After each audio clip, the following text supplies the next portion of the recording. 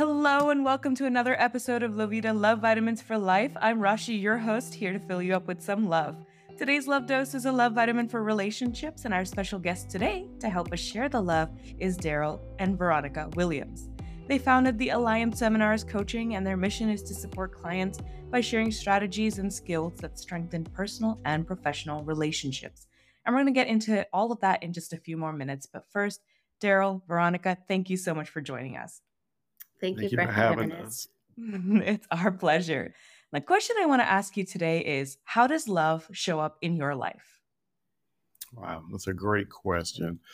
Um, really, love shows up in our life through various forms. But the main thing I always share with couples that it shows up in action, right? And it's those everyday things. It's like um, watching Veronica and knowing that, okay, today she may be a little busy. So let me see what I can do to take off some of those tasks. Or there's something I can do. I know she may have wanted to cook, but it's like, you know what? I think you've been working a little bit extra today. How about I go get something to eat? So I say that to say that love shows up in action, and the actions show up by paying attention to your partner. That's so beautiful.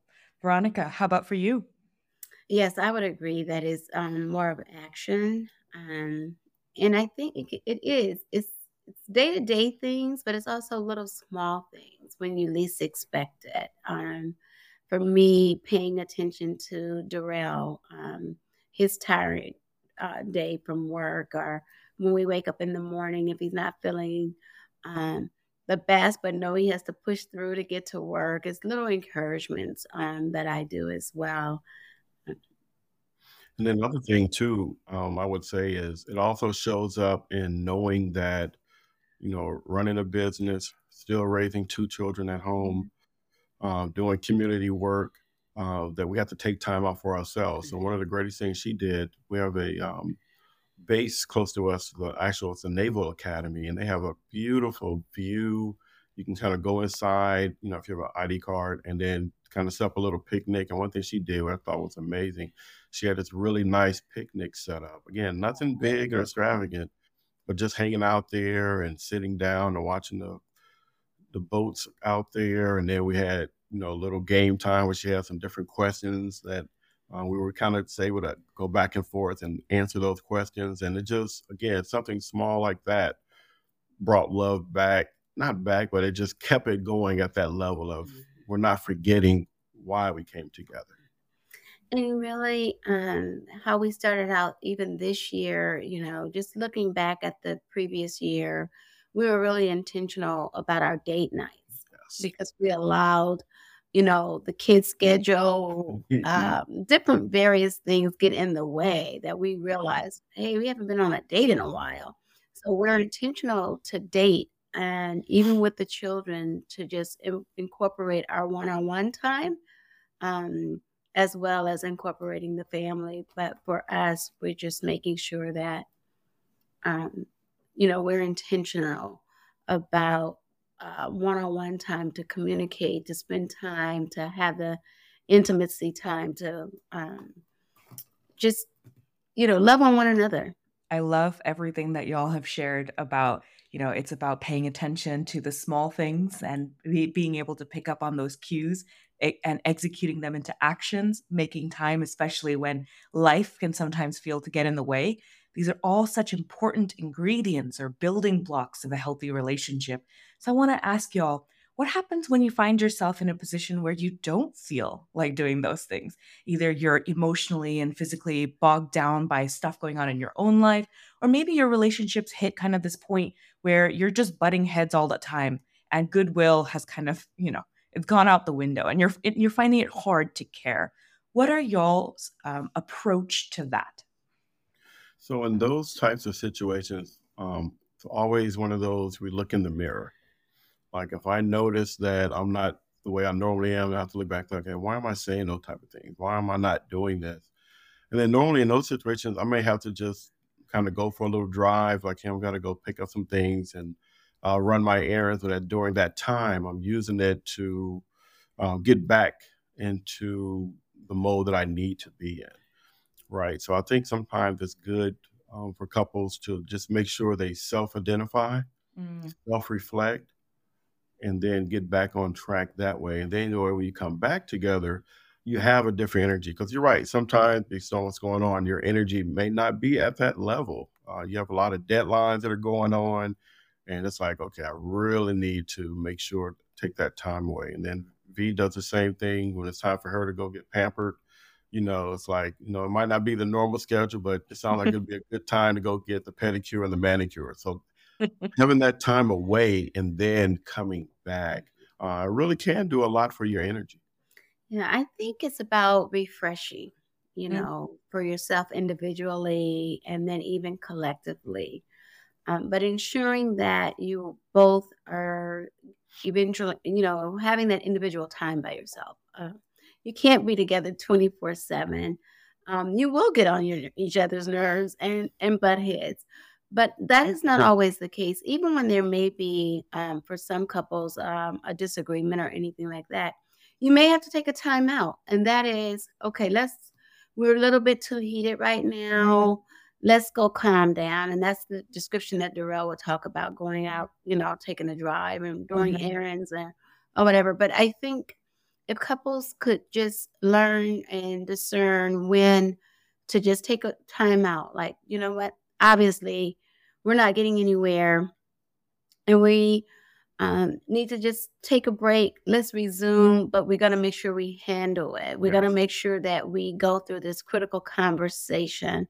And you realize that by realizing that I'm not married to my enemy, mm, I'm married to my best friend.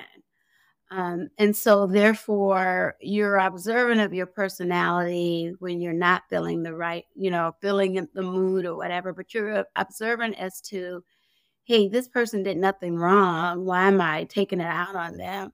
Let me just take a time out. Let it diffuse a little bit the air so that you can go back and talk about it. But I think it's so important to get that refreshing, and it's okay to have a time out, but it's critically more important that you do talk about it and do resolve that issue or conversation or bring up that conversation again.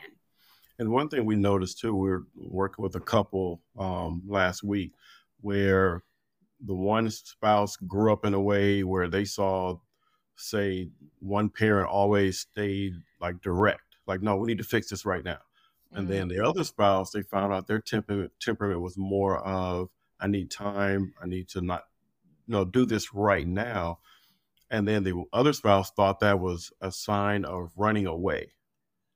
And we had to explain to that person that everybody does things differently. So that's why you have to go back and mutually agree to how are we going to handle certain types of situations. And like we told the person, it's what you agree on. It's not what you suggest. That's such an important point. I love the separate anecdotes that you brought up because taking that time away and refreshing to make sure that you're in the right headspace, so it's not enemies against enemies, but two people trying to find a way to agree on a shared outcome because that's really what a relationship is, right? At the end of the day, it's a partnership between two people that chose to be here. Hopefully, fingers crossed. I understand every relationship is different, but under the assumption that we are choosing to be in this space, we want to find ways to work through some of those differences. So I know that y'all founded the Alliance Seminars Coaching, and I'm kind of interested to hear what kind of strategies do you work, do you kind of educate people on as they are embarking on their own relationships or maybe having difficulties in their relationships? Sure. So live seminars coaching really just came out of us just kind of being in the space to help couples. For us, it's kind of ran back at our church. Our pastor at one time was going to start these small group studies Mm, because we realized everybody's not going to make it to the church. Let's put some places strategically out in the community. And when she approached us, she asked if we would lead a couples Bible mm. study. And we were like, whoa, that's kind of different. Now we have to be vulnerable. We have to talk about some things that we normally talk about behind closed doors. Mhm. But during those 7 years, because we did it for about 7 years, we just saw so much change. We saw so much growth. right? Mm. We saw couples that in the beginning, they were telling me like, okay, Darrell, go get her, right? And then they would go to Veronica, like, Veronica, you know what he's doing, so go get him. And we realized that, hey, this is not that type of coming together. We're going to learn about ourselves and what we can do, and then hopefully when we work on ourselves, we'll see a result with our partner. Mhm. And so once we did that, and even our pastor saw, the growth in the couples. So then she put us over the actual marriage ministry. So anybody at our church that gets married by our pastor or assistant pastor, they come to us Mm. for like a 7 or 8 month. Once a month, we'll meet and kind of go through a book called Preparing for Marriage. And we just kind of talk through those type of things. We ask a lot of questions, things that, when couples are dating or they're engaged, they kind of be on the surface. So Mhm. when they come to us, we give them some homework that allows them to go deeper. And then when they come back the next month, they're like, wow, we would have never talked about this. And after we said that, we're like, who else can use our assistance? And that's kind of how we kind of branched out a little bit more than just within our own local church, but whoever else could help, we just put ourselves out there. Absolutely. And I just want to say thank you so much for being that light for couples because I feel like you're so right. In a world where we have so many people, so many resources providing perspectives and opinions and blogs and articles out there that you can read, it can feel really daunting to know what are not, I don't want to say right, but what are some of the starting questions to ask to dig deeper into a relationship besides the do you like Italian food? The simple surface level questions, which are great for some for one part of your relationship, but the other things that are really going to help make your marriage stick, make your partnership work through those difficult moments we were talking about, requires you to be vulnerable. And I appreciate the concept that you mentioned about having to engage in that vulnerability in a community setting. Before we started recording today, we were discussing the importance of stories. And I think that one of the most valuable spaces in a coaching environment or in seminars or in group studies, or even with your friends, if you're able to kind of create that environment, is the ability to talk about those things that you feel you can only discuss behind closed doors, right? Because these aren't taboo topics. They're just topics that we don't necessarily know how to start talking about or what is appropriate. What will I be accepted for? And if we can't start talking about them, then how are we supposed to figure out what are different ways we can resolve or work through things that aren't working for us? Yeah, I think it's also helpful for couples to have someone else to bounce things off of because, again, it's only the individual's perspective that you are identifying with and responding to. But when you get another couple, we always like to suggest that couples have a mentoring couple, Yes. not so much by age, but someone that has been married. For the years and are thriving and surviving. And perhaps if they've gone through something that you've gone through and now they've overcome that and they worked out um, a end result that is in the positive, it's a good thing to go to someone like that to help you um, so that they can share the tools that they use. And that's what a lot of couples need is to know that they're not alone and to know that although each couple may go through something different, we all have different ways in how we respond and come to a solution. So I think talking with other couples or a mentoring couple will help you find that um, midpoint to navigate and to do it amicably. I think you're held more accountable Mhm. when someone else knows about it, um, rather than when you keep it behind closed doors. And it's not to say tell everything. You have to set some boundaries, but you have to know which person or which couple would be um, your safe Mhm, space.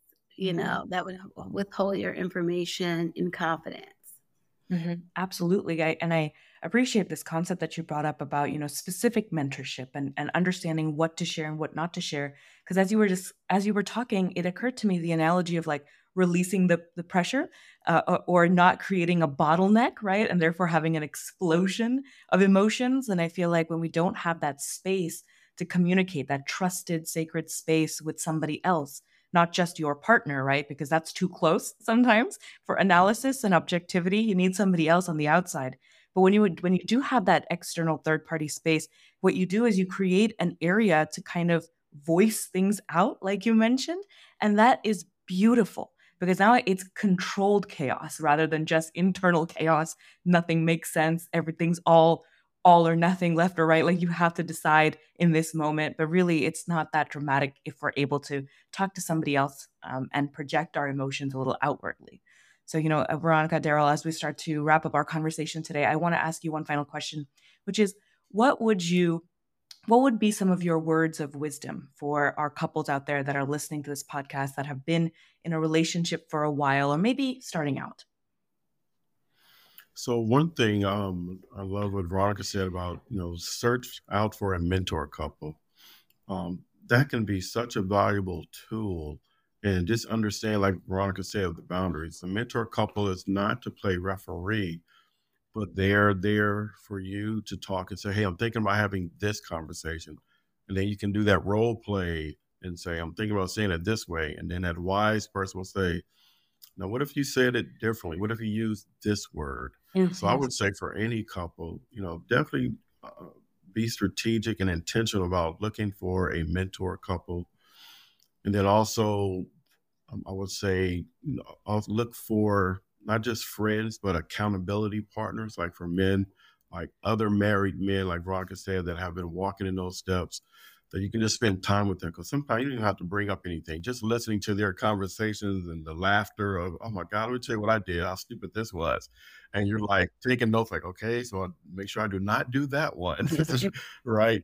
Having those accountability partners around you can really be a big benefit.